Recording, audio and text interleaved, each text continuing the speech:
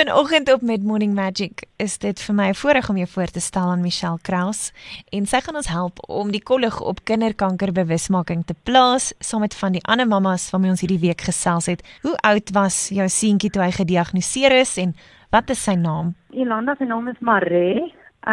Hy is nou amper 9 maande, maar toe hy gediagnoseer was hy 6 maande, maar net 6 maande oud. So dis nog baie klein. Dis 'n ou piepkleine lyfie nog. Ja, sy hart het gebreek. Hoe het jy toe agtergekom dat daar fout is? Dit was die week voor sy 6 maande ondersoek by ons pediater wat ek 'n harde kol in sy buik gevoel het.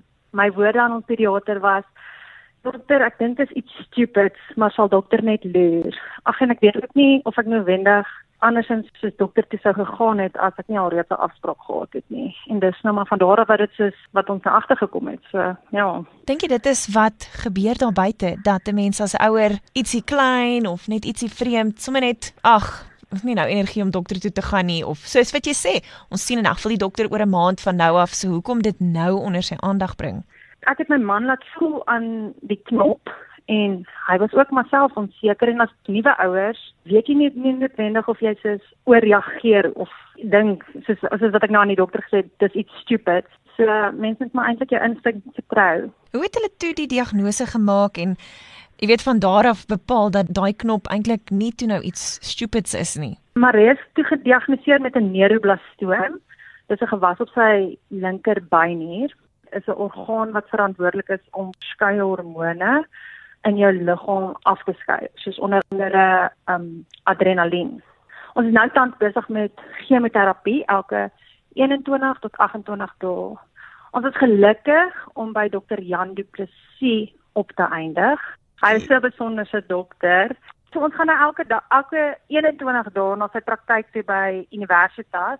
Dan toets hulle Maree se bloed om te kyk of sy neutrofieltelling reg is. Dit moet 1 of meer wees om chemo te kan ontvang. En as ek vinnig kan verduidelik, neutrofiele is 'n groot gedeelte van 'n mens se wit bloedselle en dit help met weerstand aan die begin.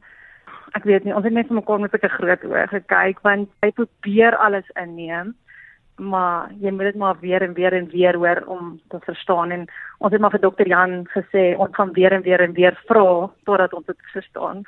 Hoe hou julle moed? Soms weet ek self nie. Ek is iemand wat daarvan hou om op die positiewe te bly fokus, al is dit die kleinste goedjies daagliks.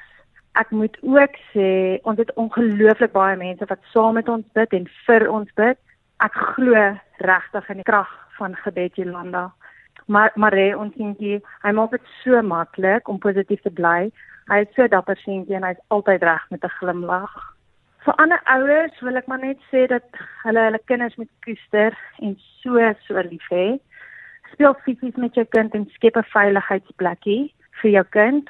Mamas, vertrou jou moederlike instink. Dit is ook so belangrik vir ons as ouers om te verstaan en te weet dat ons kinders maar aan ons geleen is. Nou Michelle, wat mense vergeet is, jy weet, ons dink altyd die kind gaan nou deur dit en dit is swaar en hulle lyfies gaan deur baie, maar hulle is ongelooflik resilient. Aan die einde van die dag is dit eintlik die ouers wat deur hierdie journey gaan. Wat wil jy vir Maree sê? Nou kan ek emosioneel raak. Ek het soveel wense van liefde en hoop vir Maree in sy lewe. Ek droom oor die man wat hy eendag vir sy vrou en kinders gaan wees. Maar my grootste wens is dat hy sy lewe sal gebruik as 'n getuienis van God se liefde en dat hy nooit sal ophou getuig nie. Ek hoop dat hierdie diagnose waarin ons self bevind vinnig sal verbygaan, maar dat hy regtig stadig sal groot word. Michelle, vir jou man en Maree, vir julle as gesin, hier by OFM is ons wens net absoluut dit wat jy nou gespreek het, dat dit 'n kort pad sal wees op hierdie deel van sy journey en dat dit vinnig sal verbygaan en as mens na die foto's kyk kan 'n mens net sien daar is net liefde wat by hom uitstraal, maak nie saak wat op sy pad is nie. Bitter dankie uit ons hart uit dat jy jou storie met ons deel. Ag, vreeslik dankie vir die geleentheid om ander bewus te maak, Jolanda, ek waardeer dit.